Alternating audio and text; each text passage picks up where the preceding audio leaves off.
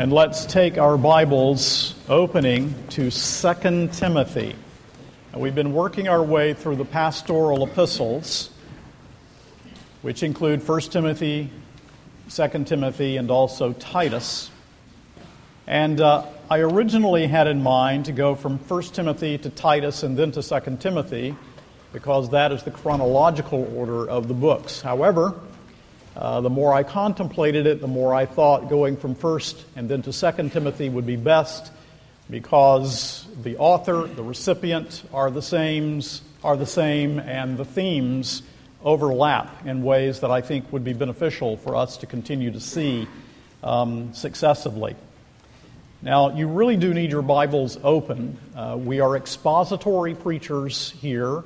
We are actually expounding the words of the text. And so it won't make a lot of sense to you if you don't read the text as we're preaching and go to it as we point to it. The authority is in the text. And so it's important that you have the text open.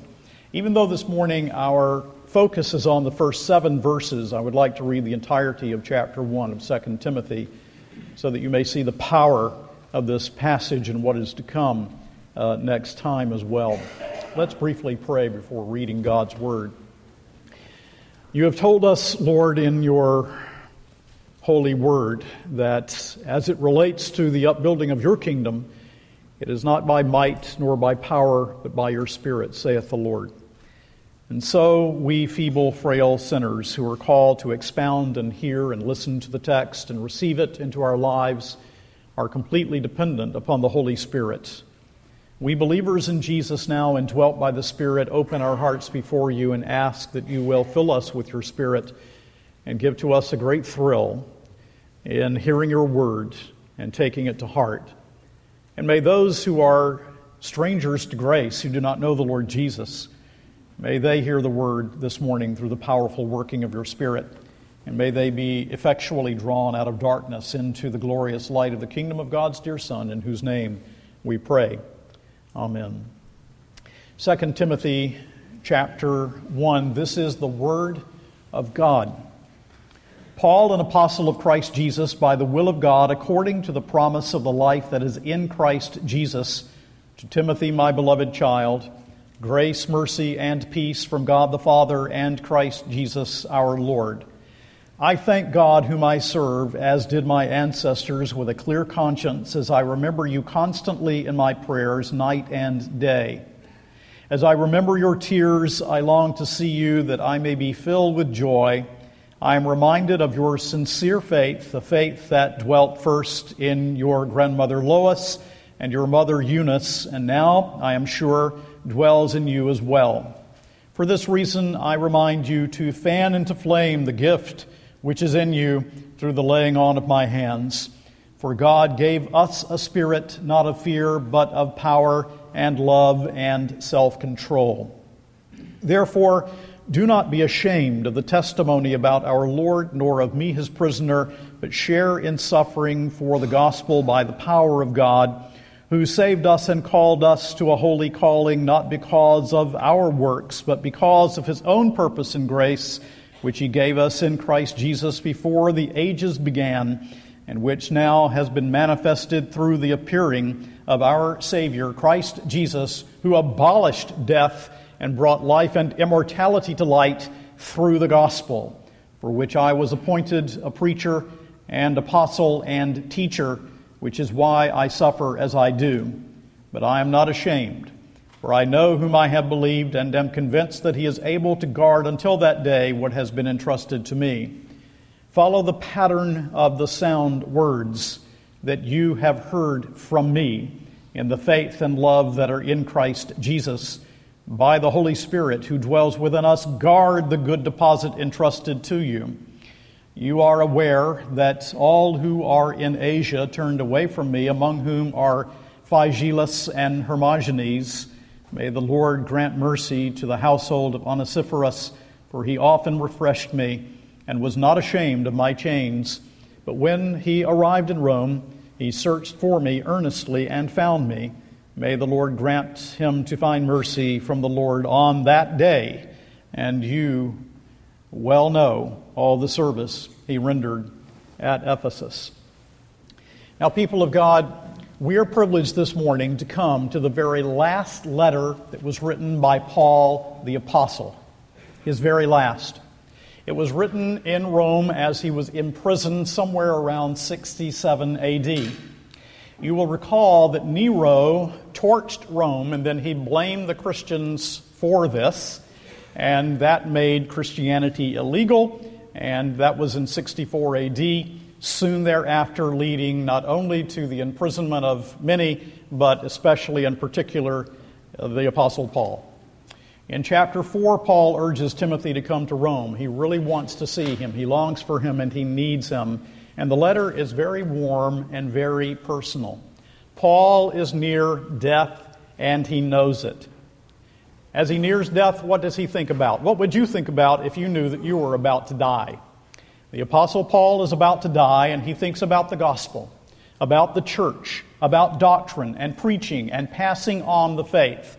And chapter 2, verse 2 summarizes the theme. What you have heard from me in the presence of many witnesses, entrust to faithful men who will be able to teach others also. That's his burden throughout the pastoral epistles, but especially in this last letter written by Paul. Now, when Paul writes this, he is an old man.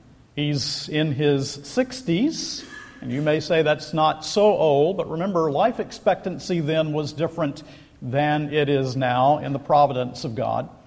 In Philemon, in verse 9, he refers to himself as an old man, and Philemon was written several years before this book, 2 Timothy. Paul then is in his late 60s. He's old, but he's not only old because he's in his 60s, he's old because he's labored so hard. He's been beaten, stoned, shipwrecked, imprisoned. He's worked to the point of exhaustion. He has constantly studied the Word of God, constantly preached and traveled. Paul is worn out. Now keep your marker here and turn to 2 Corinthians for a moment. 2 Corinthians, the 11th chapter. Note how the Apostle Paul speaks of his labors in 2 Corinthians 11, beginning with verse 23. 2 Corinthians 11:23.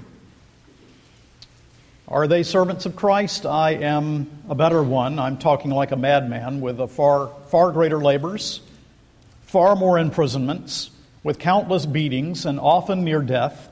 5 times I received at the hands of the Jews the 40 lashes less one.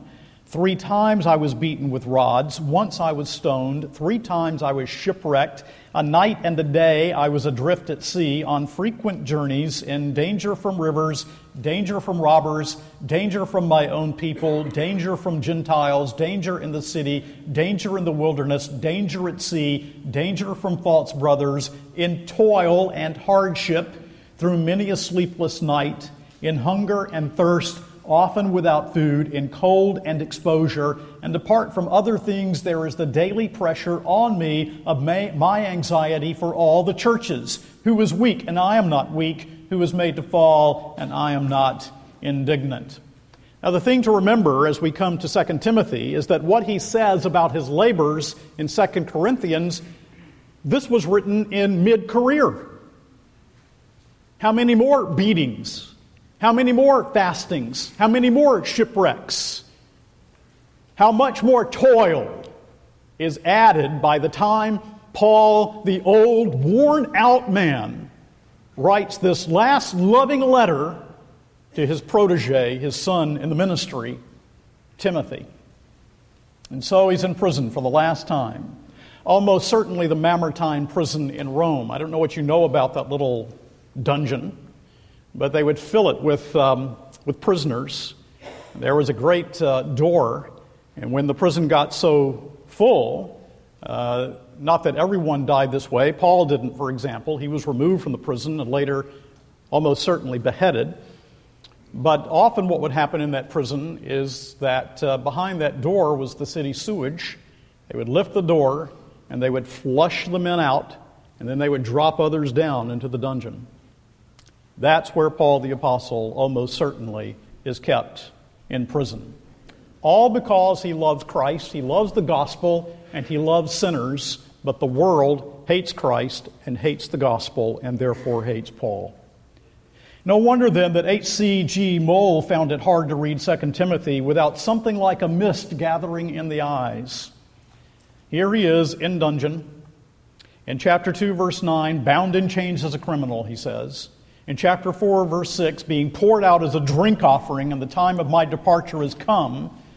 And he writes his last letter. And as old men will do, the Apostle Paul reminisces. But first, let's see this. Paul's authority, and we see it in the very first verse in the greeting. Look at it. Paul, an apostle of Christ Jesus by the will of God, according to the promise of the life that is in Christ Jesus. He identifies himself as Paul, the apostle of Jesus Christ. An indispensable qualification of apostleship was to have seen the risen Lord. Paul saw the risen Lord on the Damascus road, turned about face, was called to be an apostle, and fulfilled his calling of taking the gospel to the Gentiles. And he is still Christ's apostle, even though in prison. Paul's apostleship originated, he says, in God's will. It was not self-appointment. The purpose of this apostleship was to proclaim life that is promised in Christ Jesus. And that life is still promised in Christ Jesus and held out before you today. There is no life but only death if you do not have Christ. There is life in faith in Jesus Christ, in the one who died and rose for sinners. The recipient, according to verse 2, Timothy, my beloved child. In 1 Timothy 1, he spoke of him as my true child in the faith. Timothy was almost certainly converted under Paul's ministry in Lystra in Acts 16. Paul was Timothy's spiritual father. Now, why does Paul write a personal letter and yet underscore his authority in the beginning? I know you know the little letter of Philemon that was written to one of his friends. That one begins, Paul, a prisoner of Christ Jesus, and Timothy, our brother, to Philemon, our beloved fellow worker. Why did he not write more in that vein? There are two reasons. One is because the Apostle Paul knows that other people will read this letter, not just Timothy. As a matter of fact, when we come to the end of the letter, in chapter 4, where Paul says, the Lord be with your spirit, grace be with you, that you is plural. He writes a personal letter to Timothy, but he knows that it is God's word and that others also will read this epistle. And the second reason that he writes with authority is because, well, you will notice as you work through 2 Timothy how many imperatives there are, how many commands there are. One after another command given to Timothy. Paul is warm, he's fatherly, he's even brotherly, but he's also an apostle. And as such, he must command. In 1 Timothy 4:11, he said to Timothy, as a preacher, command and teach these things. When God's word is preached, there must be command. Those hearing the letter will hear the authority of the risen Christ who commissioned Paul, and the letter is authoritative over us as well. And so he writes this warm, friendly letter, but he, in the beginning, sets forth the fact that he's writing by divine inspiration with apostolic authority. And this letter, people of God, is a letter that stands over you and over me this morning also. You know, I really wonder if we really understand how much we need to immerse ourselves in God's Word. If we understand that this is the mean that the Spirit of God uses to transform our thinking and our feeling, and if we do not spend time in God's Word, how ever do we expect to detect the voice of the serpent in the cacophony of messages that flood our senses every week? We will be misled if we do not hear the voice of God in the Holy Scriptures, covering not some narrow area of religious life, but all of life, because Christ is Lord over all of life. And so he writes to Timothy this letter from prison, this warm but authoritative letter. And what does he desire for Timothy? Well, in verse 2, he says, this is what I desire for my beloved child Timothy, grace. That is to say, God's favor to the ill-deserved sinner. Mercy, God's compassion toward those who have broken His law.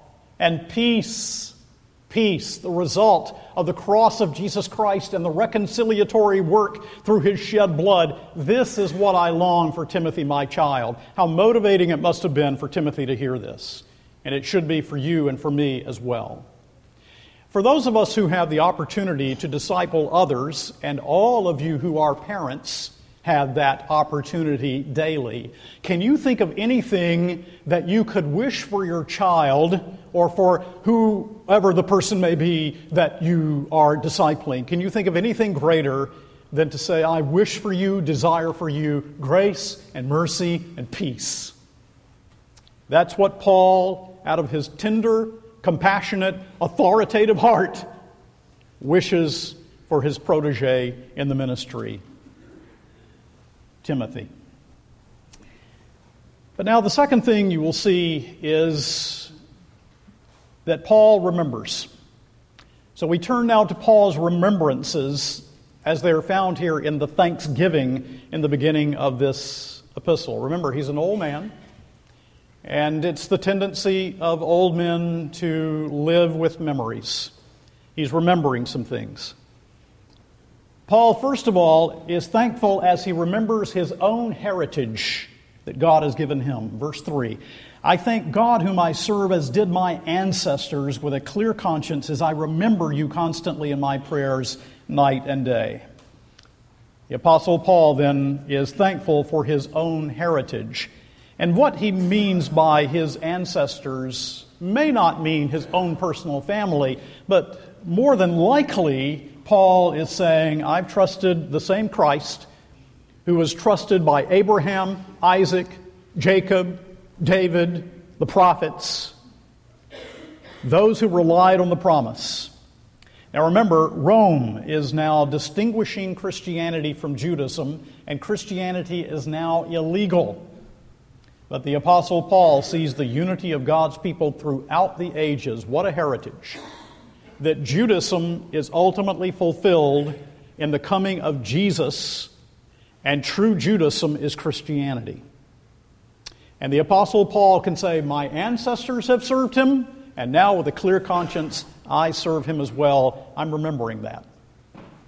Secondly, he says in that very same verse, that he remembers Timothy and prays for him night and day in prayer. Now, he simply could have said, I pray for you always, but he wants to underscore that this young man is so in his heart that he is praying for him night and day. He loves Timothy. The word for prayer here means supplication, entreaty, urgent request to meet needs. Timothy is in Paul's heart, and he is down on his knees pleading for this young man and for his ministry night and day. Again, how moving, how motivating. You know, there are people for whom I pray often. There are people also for whom I pray daily. They're in my heart. And I often tell them, you know, I pray for you every day, often throughout the day. I pray for you constantly because of my love for you. Is your heart knit to some Christian that way? Is there someone for whom you pray night and day? You are constantly pouring out your heart in prayer? Well, Paul does this. But Paul also remembers Timothy's tears. He says that in verse 4. Look at it. As I remember your tears, I long to see you that I may be filled with joy. Probably the tears at their last parting. Now, I'm a Scot. I'd probably give you a handshake, maybe a little bit of a hug. These were ancient Near Easterners. When they parted, they broke down in tears. Remember the Ephesian elders in Acts 20? They wept on Paul's neck. And the tears he's remembering almost undoubtedly are the tears when he and his young protege were last together. What a moving thing it is that the gospel can so knit together people, that we weep with love for one another. And Paul says, I long to see you. I just long to see you. Epipatheo, it means to yearn. I yearn for you.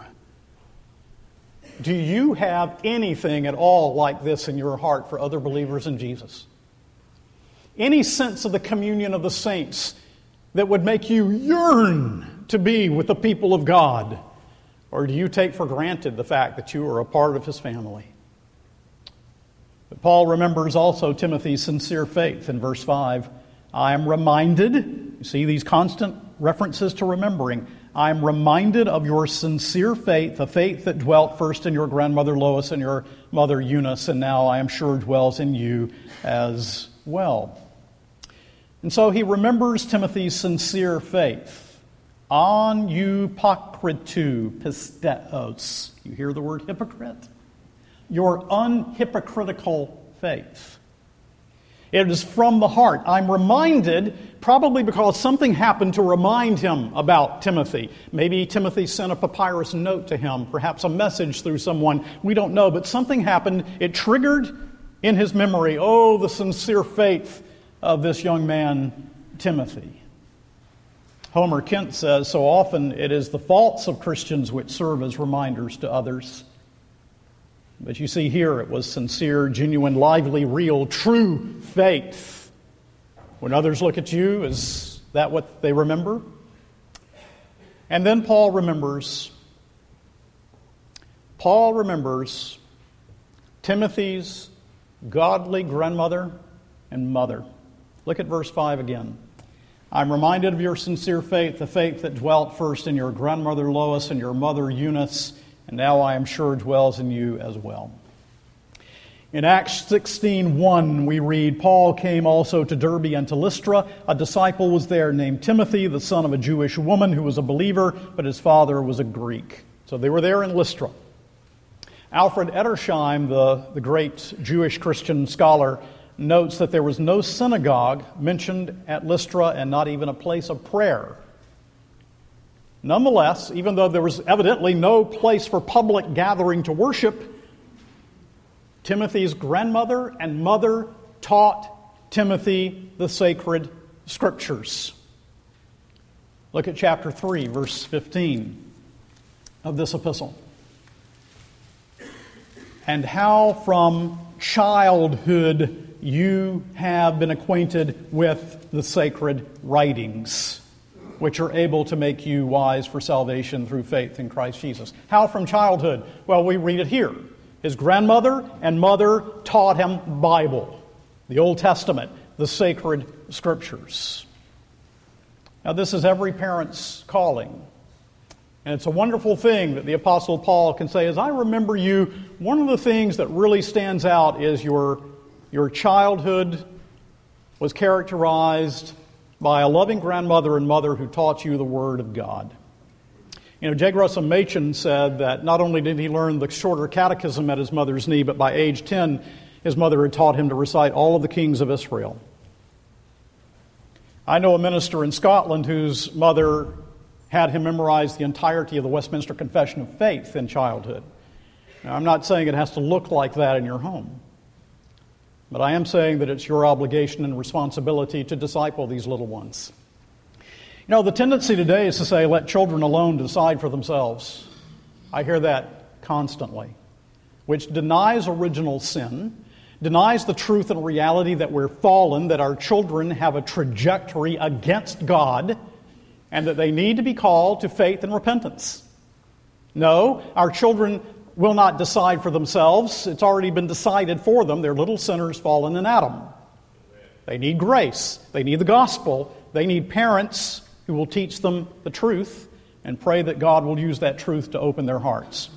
And so we have an obligation to teach our children. I recently read how a certain former seminary professor who was well known and influential said he was proud for not correcting his 6-year-old when he expressed some views of infidelity.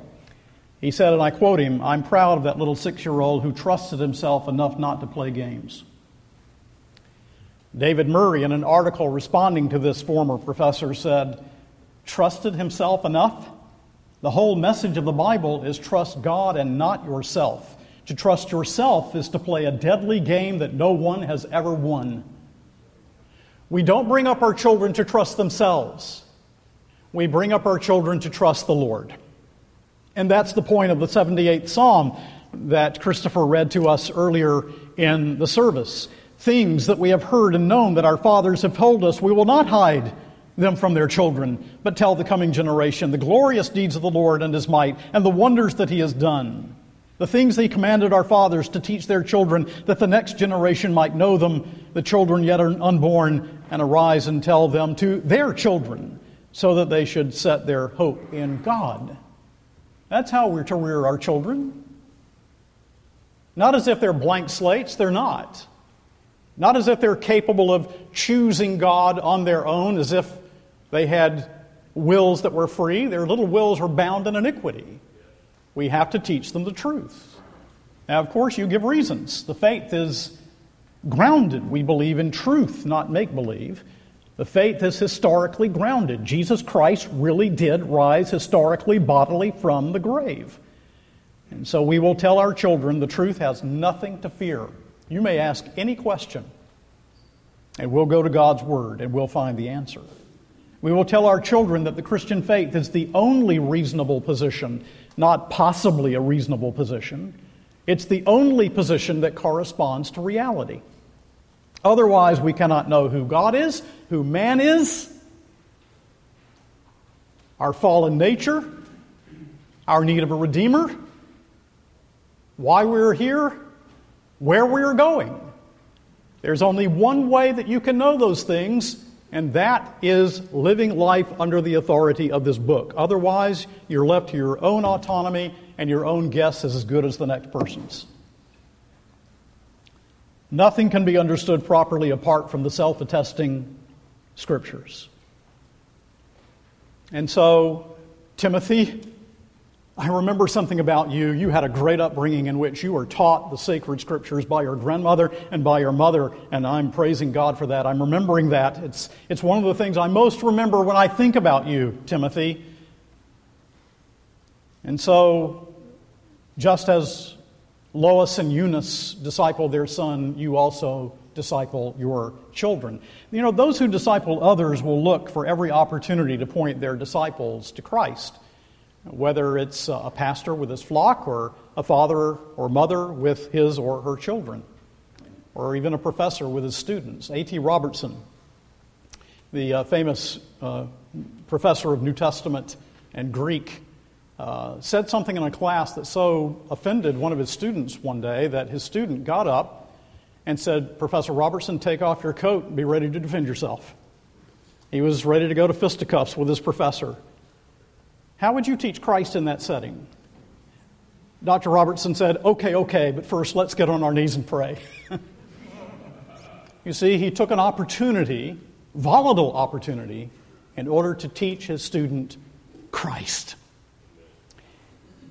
So this old man reminisces and he remembers his own heritage, Timothy in prayer constantly, Timothy's tears, Timothy's sincere faith, Timothy's godly ancestors. There he is in this dungeon, and this is what he remembers. What a wonderful thing it is when an old godly man thinks back. And some of you children and young people should take every advantage to be with older folk. One of the blessings of this congregation is that we have people who have walked with the Lord for only a short while and for a long while. People who are old in the faith and people who are not. That's very rare in a congregation. You really should thank God for it. One of my fondest memories, Vicki and I had an opportunity to spend time with Cornelius Van Til when I was a student at Westminster Theological Seminary. And just to sit and listen to him talk and reminisce, and talk about Machen and the things that he loved. Oh, what a blessing to have been able to know Cornelius Van Til as an old man. And so Timothy remembers to build Timothy up in the faith, to edify him as he looks toward his impending death. He knows that much depends on Timothy if the work is to be carried on. And so all that Paul has said now comes to a focal point. He's dwelt on his authority. He's dwelt on things remembered largely from a shared past. Why? Why? The answer? in order to drive home Timothy's obligation to serve the church when Paul is gone from the scene. And that leads us to the third thing we see in this text, Paul's command to Timothy. We see it here in verse 6. For this reason, he's just concluded all these remembrances. For this reason, I remind you to fan into flame the gift of God which is in you through the laying on of my hands. For this reason, literally translated, for which cause I put you in remembrance. All of these things that we now remember together press upon you, Timothy, with a solemn duty. The Holy Spirit has gifted you, Timothy, for ministry for the church. Here is God's sovereignty. God gives the gift. Here is Timothy's responsibility. Timothy, you are to fan it into flame. Now the word that is used here, anads zopurein. Zopuria is a bellows. Children, do you know what a bellows is? There's a fire and it's about to go out. You take the bellows and you can do this like an accordion, and it blows air on the flame so that it grows, so that the fire becomes great again. Zopuria is bellows. Zopuron is a spark or a hot coal. And so this is one of those rare instances in which there is a word picture in the word. It's the man with the bellows blowing on a coal that maybe is about to go out. And he says, Timothy, you have a gift. Fan that gift into blaze, into a flame. The gift is a live coal. Now stir the flame again. Keep it blazing. And the verb indicates continuous action in the present tense. Just as Paul said in 1 Thessalonians 5:9, quench not the Holy Spirit. He uses a fire metaphor of the Holy Spirit. Did you know the Holy Spirit can be quenched in the Christian's life? So, if I have a gift of exegesis for serving the church, and I do not apply myself to my Greek New Testament, then I fail to kindle the flame. I fail to do what pastors are told to do in 1 Timothy 4:14. Do not neglect the gift you have, which was given you by prophecy when the council of elders lay their hands on you. But you also have a gift. If you're a believer in Jesus, every single one of you, perhaps multiple gifts for service in the church of the Lord Jesus Christ. One body, many members. Every member has his own gift or gifts for service. Every one of you. For some of you, it's a gift of encouragement, and you've let it go pretty low. Others, you have a gift for helping in all kinds of different settings, and perhaps you're not doing it. Others of you have a very special gift for the service of children in the church. Others have a gift, a real special gift for prayer. Some of you have a gift for giving. Some of you have a gift for getting books out into the congregation. I see that kind of close up often. What's your gift? What's your gift? What is it? You say, I don't know. Well, that's okay. Just start serving. You'll find out. You might also find out what it's not. Don't worry about it. Just get in there and serve the people of God and begin to fan into flame the gift. That's not true only of Timothy. It's not true only of your pastors here. It's not true only of the elders or deacons. It's true of you. You have that gift for the service of God's people if you're a Christian. Now, maybe Timothy is fainting. Maybe the work is taking a terrible toll on him. Maybe all of this opposition from false teachers is wearing him down. Maybe the persecution is getting so great that he wants to tone down the message a little bit. Maybe he's afraid to go to Rome and to help the Apostle Paul. After all, Paul's in a prison. Does he want to be there too? Maybe Timothy is wearing down. Maybe he's fainting. Maybe you are too. Maybe there's someone here and you're fainting. Timothy's not alone. But Timothy's not alone in another way. He says, look, Timothy, I'm telling you to fan the flame, but I'm telling you to do so in the power that is provided by the Holy Spirit, the third person of the Trinity. And in verse 7, he says, for God gave us a spirit, not of fear, but of power and love and self-control. He reminds timid Timothy of the power of the Holy Spirit, and he warns against a spirit of fearfulness and cowardice. The Holy Spirit works otherwise. He's a spirit of power. Didn't Paul say in Romans 1:16, the gospel is the power of God unto salvation to everyone who believes? He's the spirit of love. That's agape. That's God's love in the heart of the believer. And he is the spirit of discipline. Sophronismu means self-control. The Holy Spirit gives self-control to believers in Jesus. The Holy Spirit is the spirit of power, love, discipline, not of cowardice. William Hendrickson summarizes this so well, I want you to hear it. My dear child, Timothy, fight that tendency of yours toward fearfulness. The Holy Spirit given to you and me and every believer is not the spirit of timidity, but of power and love and self-discipline.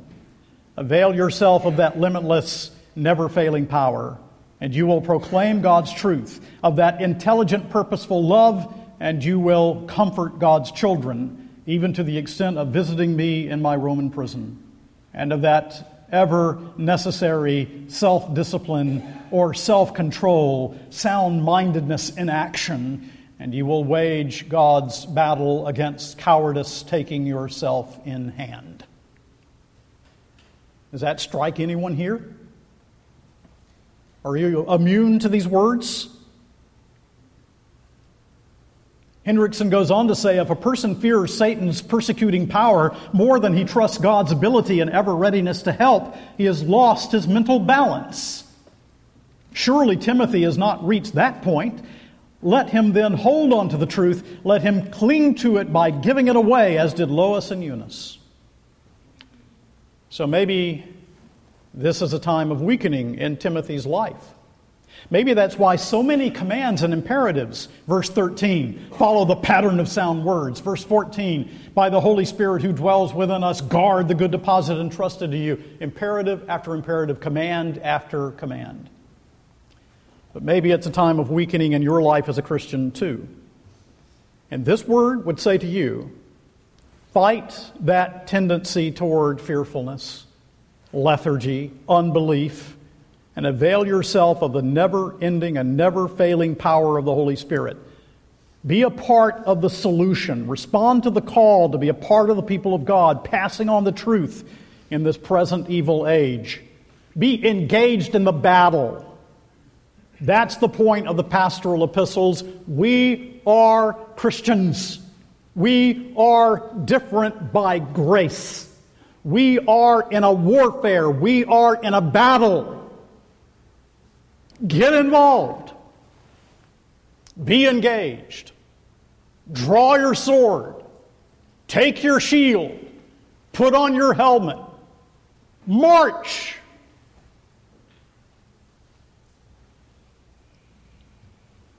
So when we started the pastoral epistles with 1 Timothy in early January, I gave some reasons for stressing the pastoral epistles.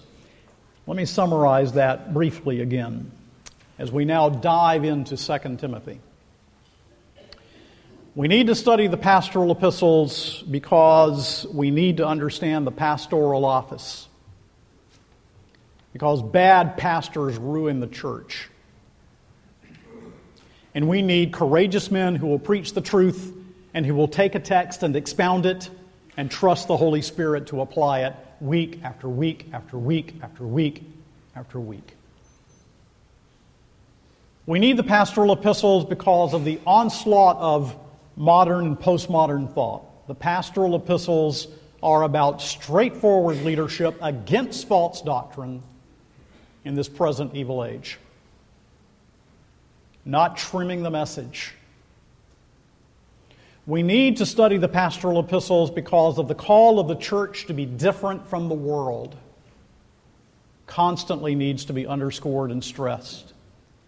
And we need to study the pastoral epistles because of the call of the Lord upon us to pass down the truth to our natural and spiritual children. Will our children know the Lord? Will the faith be passed down to them? Will we be faithful to pass down the sacred trust of faithful men who will teach the truth to others also? And you, lost person who may be here today, we're dealing with a solemn eternity. Paul is about to die and go before his Lord who redeemed him. If you were to die, where would you be? Will you enter the stream of believers by first personal faith in Christ Jesus and get on the right side of the battle? And so, Christian, the work must go on. Do you see this? Do you sit there unmoved? Do you see, Christian, that the work must go on? It is wrong for us to be concerned only with us right now, right here. We must be rightfully concerned with the generations that come after us and what will continue after we're gone. The work must go on. What is your place in this? Your place in this is to be involved in spreading the gospel and in serving God's people in His church. Charles Spurgeon said, on all sides there's a falling away from the truth of the gospel and a tendency to seek out some new thing. Now, he wrote that at the height of the so-called downgrade controversy, when liberalism and unbelief was filling the Baptist Union of which he was then a part and from which he had to separate. And when there was this large group of evangelical men in the middle who said, we believe the truth, but we don't care a thing in the world about defending it. And let the denomination go to seed. But we see it now as well. On all sides, there's a falling away from the truth of the gospel and a tendency to seek out some new thing. Ancient heresies that we would have thought had been dealt with long ago, rearing their heads in evangelical settings. Somewhere we have not been vigilant. Somewhere we have not guarded the trust. Somewhere we have not passed the truth down to faithful men who would hand it off to other faithful men. And so we need preachers who will preach the Word of God, expound the text, and let the chips fall where they may. You know, I think about this a lot. When I'm dead and gone, which could be years from now, it could be the next minute. When I'm dead and gone, what is left of my ministry when I am dead, what is left of my ministry among you and some others, when I am dead, that will be the standard of the judgment of the usefulness of my ministry. In other words, will you pass it down? Did I expound the text? Was I faithful? Did I help others by it? Did I form others who will do the same? And will the people that I serve see that this truth proclaimed will be passed faithfully to the next generation? That is the great burden of my heart. So, people of God, oh people of God, the pastoral epistles come to us with this message, looked at from a variety of angles. This message: guard the trust. Be faithful to Christ. Be faithful to His church. Be faithful to your church vows. Faithfully pass down the truth. Make Covenant Presbyterian Church a place where gifts are fanned in the flame, where truth is loved, a place where the gospel goes forth to the nations. Make Covenant Presbyterian Church, people of God, make Covenant Presbyterian Church a beachhead for biblical Christianity.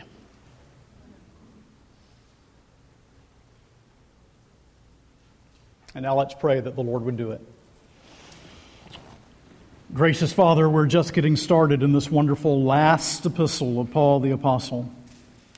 How we pray that we also will be able to say, with the Apostle Paul, I've kept the faith. I've kept the faith. And now there awaits for me this great crown, because Jesus, in His meritorious sacrifice, has won it for me. And we pray that you will bless this church, that we will be stirred to our very depths, simply to be a means of grace congregation. A congregation where the gospel is believed, where the Bible is expounded, where we pray and where we worship, where we love and serve one another and take the gospel to a needy world. Help us not to lose our bearings. Help us not to lose our way. Oh God, make Covenant Presbyterian Church a beachhead for biblical Christianity. In Jesus' name we pray. And God's people said, Amen.